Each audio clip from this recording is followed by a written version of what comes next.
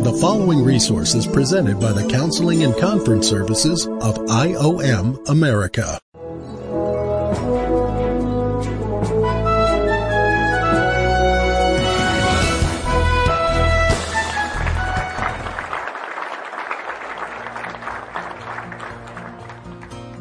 Welcome to the Identity Matters podcast.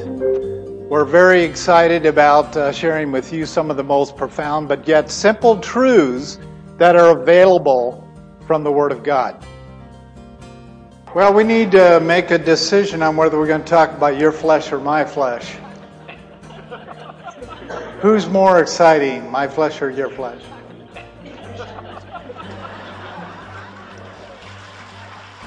For years, I believed that good flesh was simply righteousness.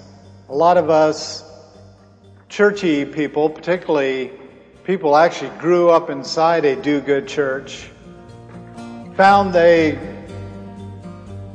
grave reality that when they got older, all the do-gooding didn't really help that much.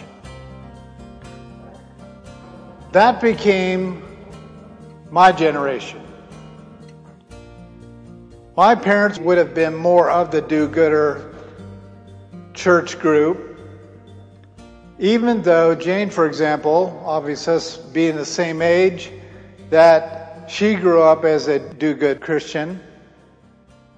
I didn't attend church, really, outside of visits, until right around the time I met Jane.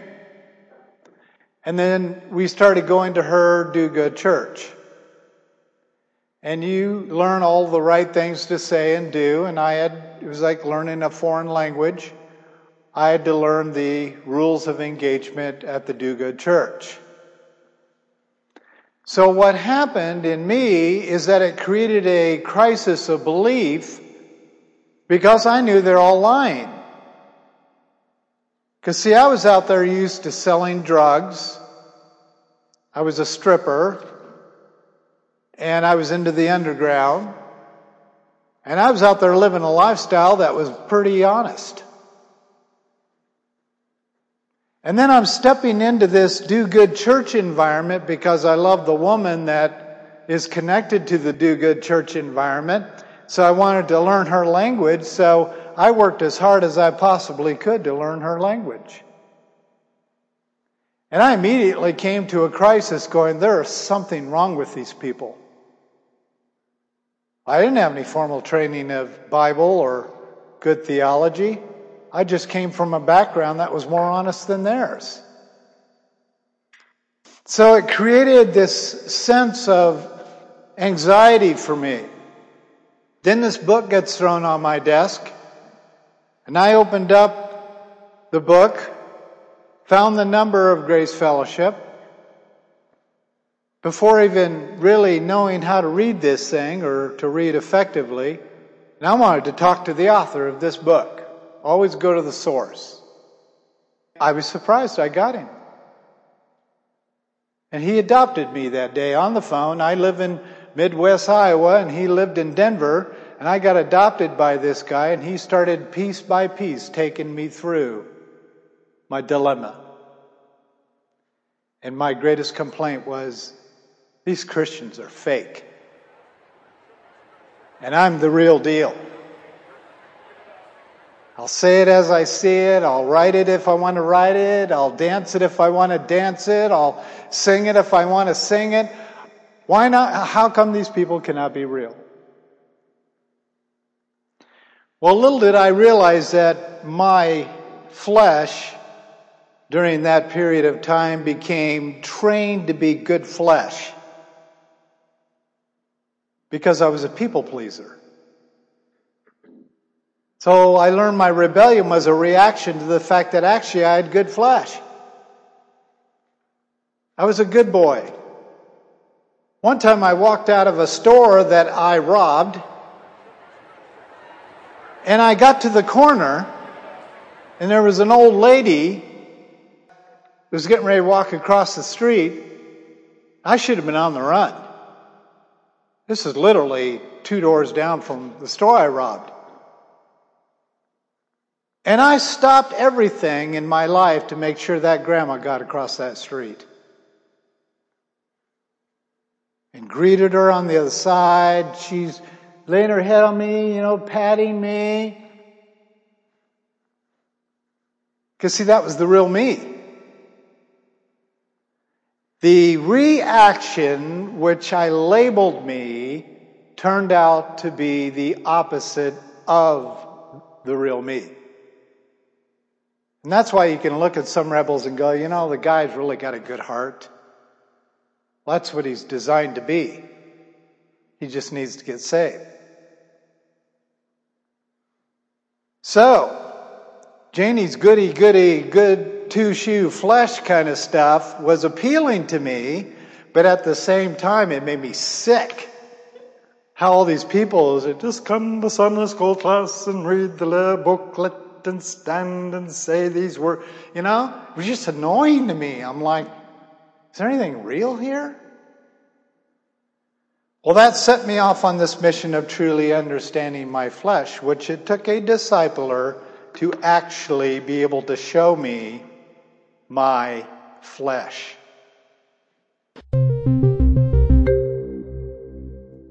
Here's our bottom line coming in from the top. Is my flesh is actually God's enemy.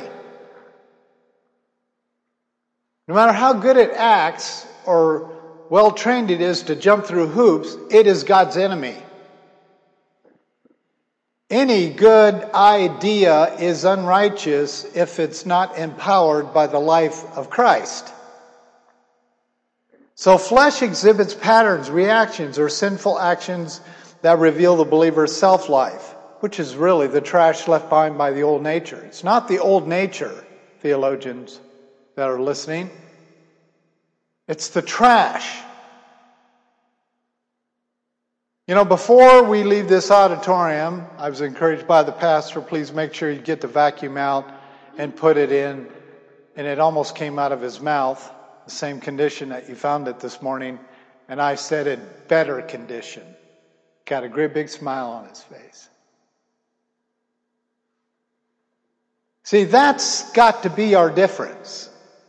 Don't meet the standard expectation. You guys mess this place up and put cookie crumbs on the floor. You should probably clean it up. No, that'd be the standard. The going above and beyond requires something inside the character of that person that is beyond the norm of churchyism. That's what Christ wants us to do. Give him the coat too. You see? Don't just do what is expected. Give him the coat too. Because that puts it all back on them, either as in joy or in sorrow. Heaping burning coals on their head. Well, that wasn't my goal with him. The goal with him was joy. We have to know, what is good flesh and how can God call it his enemy if it's doing good things? That was my mystery trap with the Reformed Church. Looked like Jesus, sound like Jesus, smelled like Jesus, walked like Jesus, talked like Jesus, but I'm not sure it's Jesus. The I'm not sure part is what this message is supposed to do. So the fleshly reactions lead the believer to life, Christ's life, or death, flesh, the trash, the old man left behind. If the believer continues to choose self-life decisions, we believe God will bring this person to the end of himself through consequences formed by their own flesh. This, without question, leads the person to, hopefully, repentance. Not repentance, but repentance. Repentance actually is not a good word. It comes from the Catholic Church. And initially, repentance is associated with requirements on the follower to pay their dues. pay their penance. And that's pretty nasty, where you have to re-crucify Christ. That's why they leave him on the wall still on the cross. Penance is a re-crucifying. That's why a couple of the Bible characters talked about that. True repentance is a tough word because of where it came from to use, but today most people see it as, when they hear it, as, I was wrong. Will you please forgive me? So we're going to use it. But true repentance is joining what already exists in Christ, aligning yourself with Christ's beliefs of what he did already on the cross. That's why I don't encourage disciplees to ask Christ for forgiveness. Do not and have not for many years. What you do is you join God in his alignment and work that he completed in offering forgiveness on the cross so many years ago. So the difference would look like this. Lord, thank you very much for the power of your blood. Thank you, Jesus, for providing a way of forgiveness by taking the penalty on yourself and paying the price. No penance on my part. You see? I embrace the forgiveness you already have given to me. It's not begging and pleading for it, because that comes from the Catholic Church.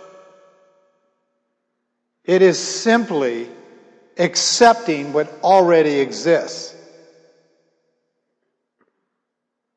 So when it comes to people, it's different, because they don't have the power to forgive you. So when you say to someone, hey, I was wrong, will you please forgive me? What you're hoping to accomplish in this is to lead them further and further into discovering what I just said to you. And it does release them temporarily to have some kind of relationship with you. Usually. And it does heap burning coals on their head, which seems to be a biblical mandate.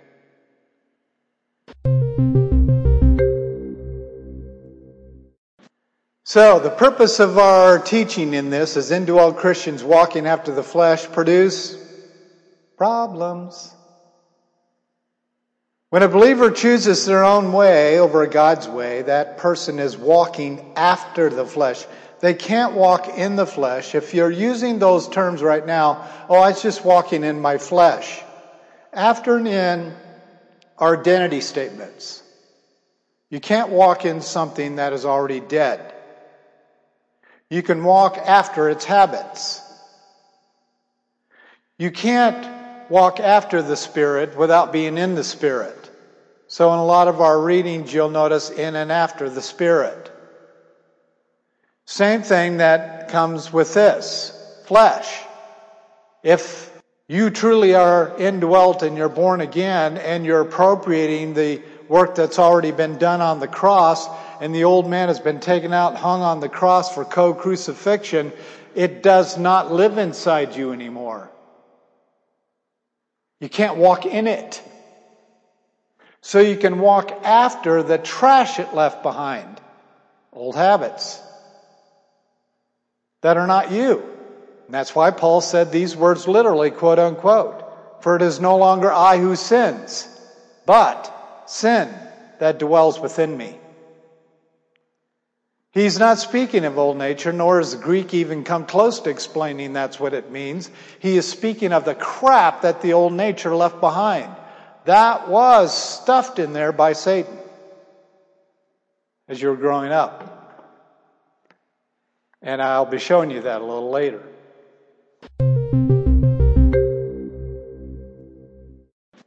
So here's our life to death decision. This is another real popular diagram a lot of people like to use. What you have in that great big blue arrow there, off to the left, is the 7 areas of life. Psychological, spiritual, physical, social, financial, marital, and parental. And these problems that we just were talking about are used in one, more, or all of these areas to lead you to a decision or a question, which will ultimately require a decision. In that process, it typically starts activating more problems, control issues. But what you want to do is be brought to this decision point. Am I going to choose life or am I going to choose death? If I choose life, it's going to require a release of the life of Christ within me to produce this overflow of the Holy Spirit in you.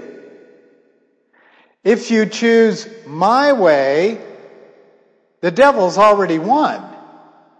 I was saved at 16 years of age, but I certainly would say I did not come to embrace the cross until I got to Denver.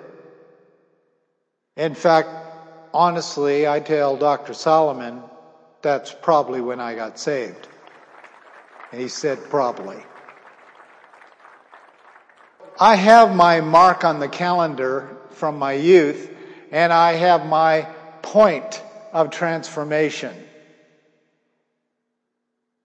Now, why is that significant? It's huge because the facts are that Satan had, from my birth all the way to my discipleship process with Dr. Solomon, when I already had 2 kids, he had that much time to program my mind with crap. And that makes a huge difference in deliverance. The amount of crap you have in your junk drawer is really adding amount of time for you to clean your junk drawer. Well, here Jane had this lifestyle of, I didn't think she even had a junk drawer.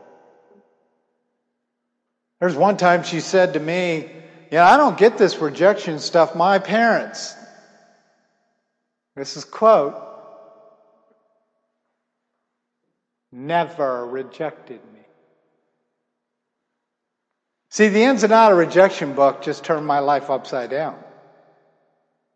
And I'm like, wow, she is literally living in Covertville. And it took a handful of years before she got it. That she actually experienced the worst kind of rejection there is.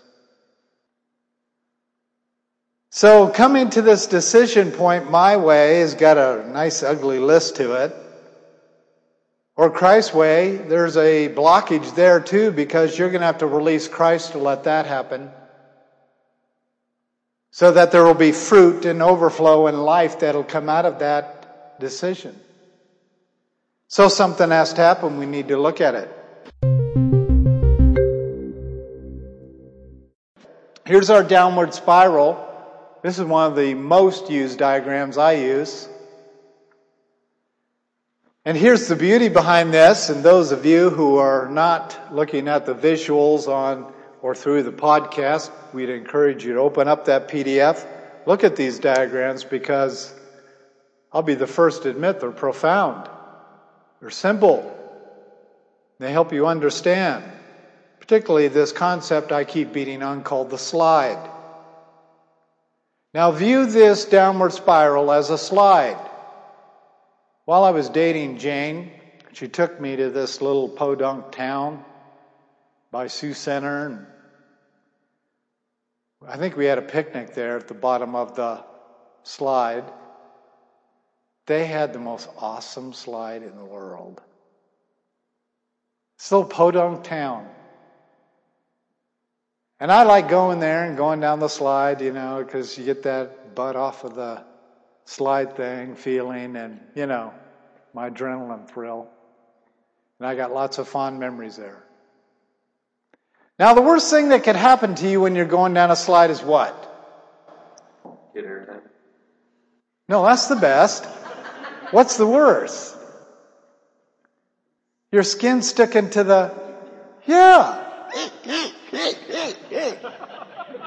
Okay, so what that slide needs is a little oiling. That's where water slides were invented. Did you know that? To get that person down that slide just as fast as possible. This concept is what we're talking about for a discipler, is when someone comes to you and they're at the top of this slide, just full on self-life, why in the world are you going to give them counsel to get the grand aha? That's going to take about 4 years to get them there, or longer. So they come in and you start to help them go down this slide, and they're going, getting stuck. So instead of rescuing them, you should get the oil can out. And you just stand up there and oil that, because you know that oil is just going to go on down the slide and it's going to cut them loose. The faster they get to the bottom of the slide, the sooner they're going to go into that dark hole. It's the tomb. The self-life downward spiral is embracing the cross. Death to self. The black hole at the bottom of this spiral is the tomb. You have to go in it. So let's get you in there as fast as we can. And then when you're in that tomb is when, typically, from what I see in Scripture and in my own life and the lives of others, Christ shows up and has a little talk with you. And says, I'll tell you what, I'm going to help you get out of this tomb because I already paid this price. You don't need to stay in this dark place. There's only one thing required before you're going to get up those steps. Well, what's that? And that's what the next slide is for.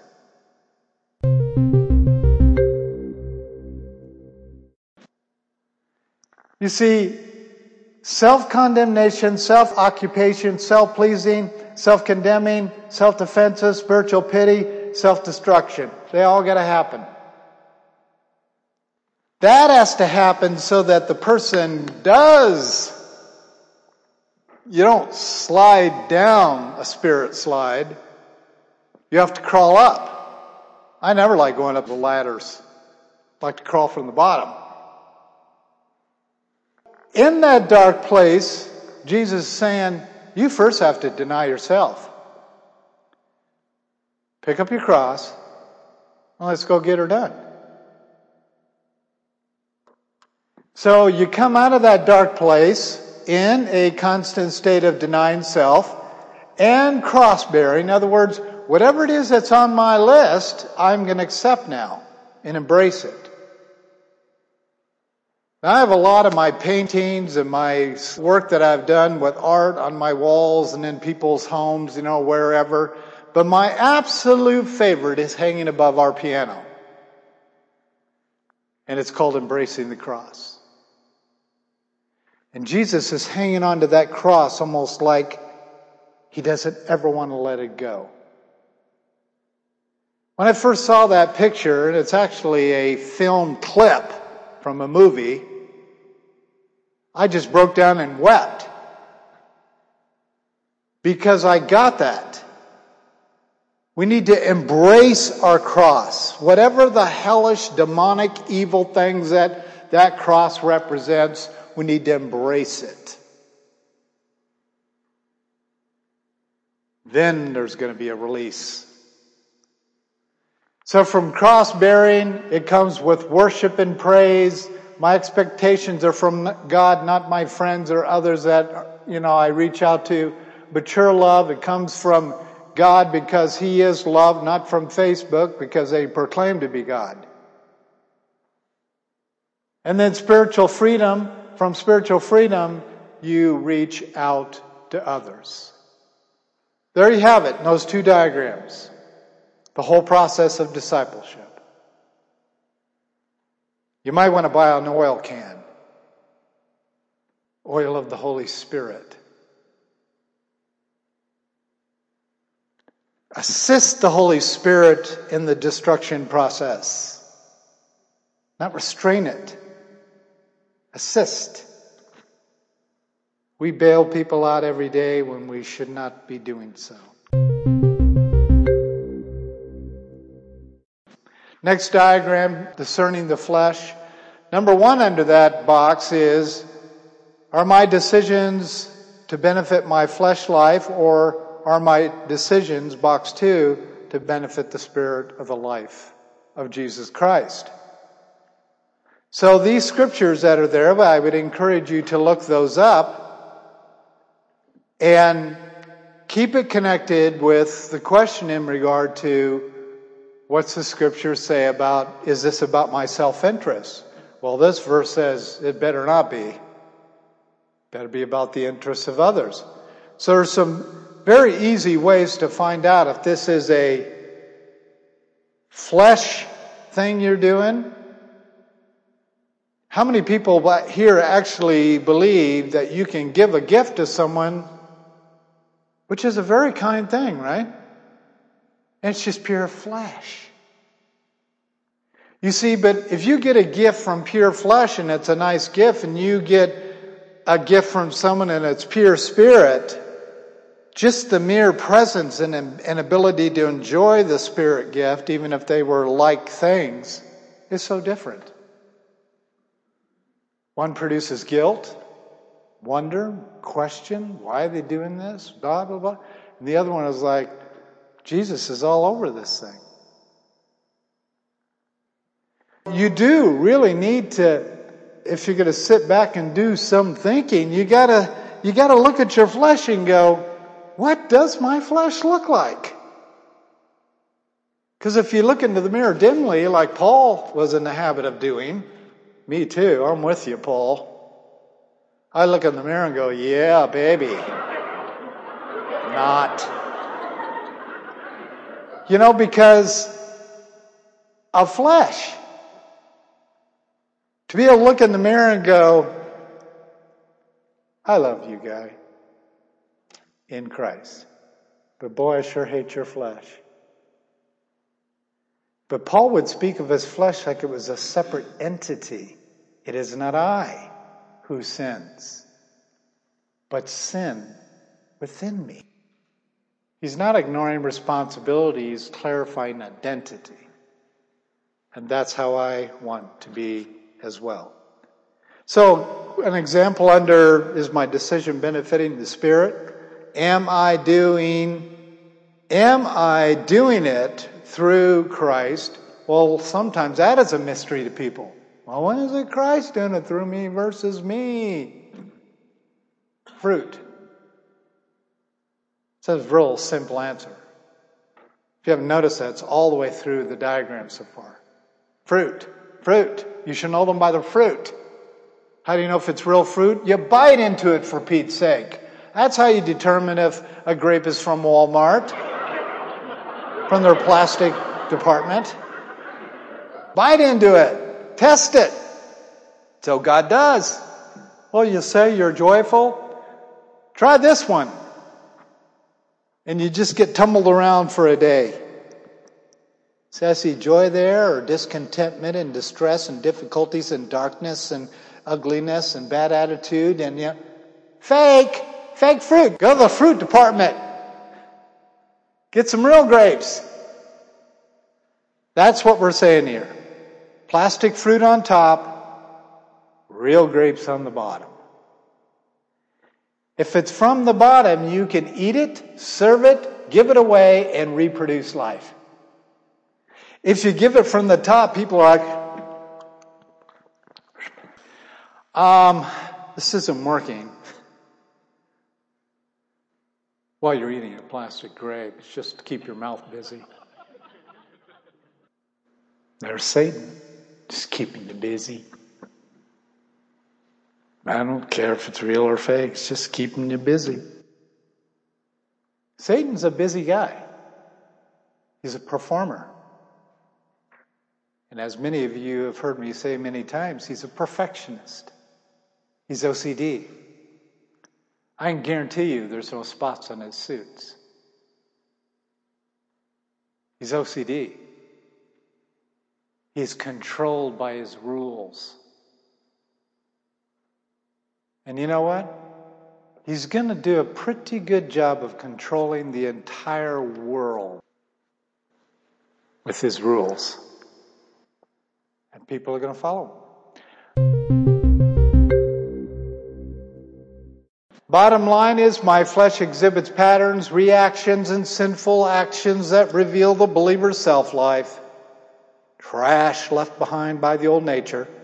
These fleshly reactions lead the believer to Christ, or they could lead the unbeliever to death. Hopefully for a decision to have life. If the believer continues to choose self-life decisions, we believe God will bring this person to the end of himself through consequences, the oiling of the slide, formed by their own flesh. This, without question, leads the person to repentance. Jesus says, all of you are weary and heavy laden, come unto me and I'll give you rest. So I can actually see, which is what I did with my kids and now I do with my grandkids, I stand at the bottom of the slide. And I wait. And as they come flying down, you see a little fear. The younger they are, I've seen, the grandkids like, oh! It's really a rookie-dookie slide. It's not a real biggie, but it's thrilling for them. So the parent is thrilled. And you're standing there waiting. And of course they fly into your arms. That's how I see this. That's the whole goal, is to have that kiddo fly into the hands of their husband. Bringing it to the bottom line is, let's get that kid down that slide. Quickly. Fast. So that Daddy or Jesus at the bottom of that slide can say, well done, son. Well done. Let's do it again.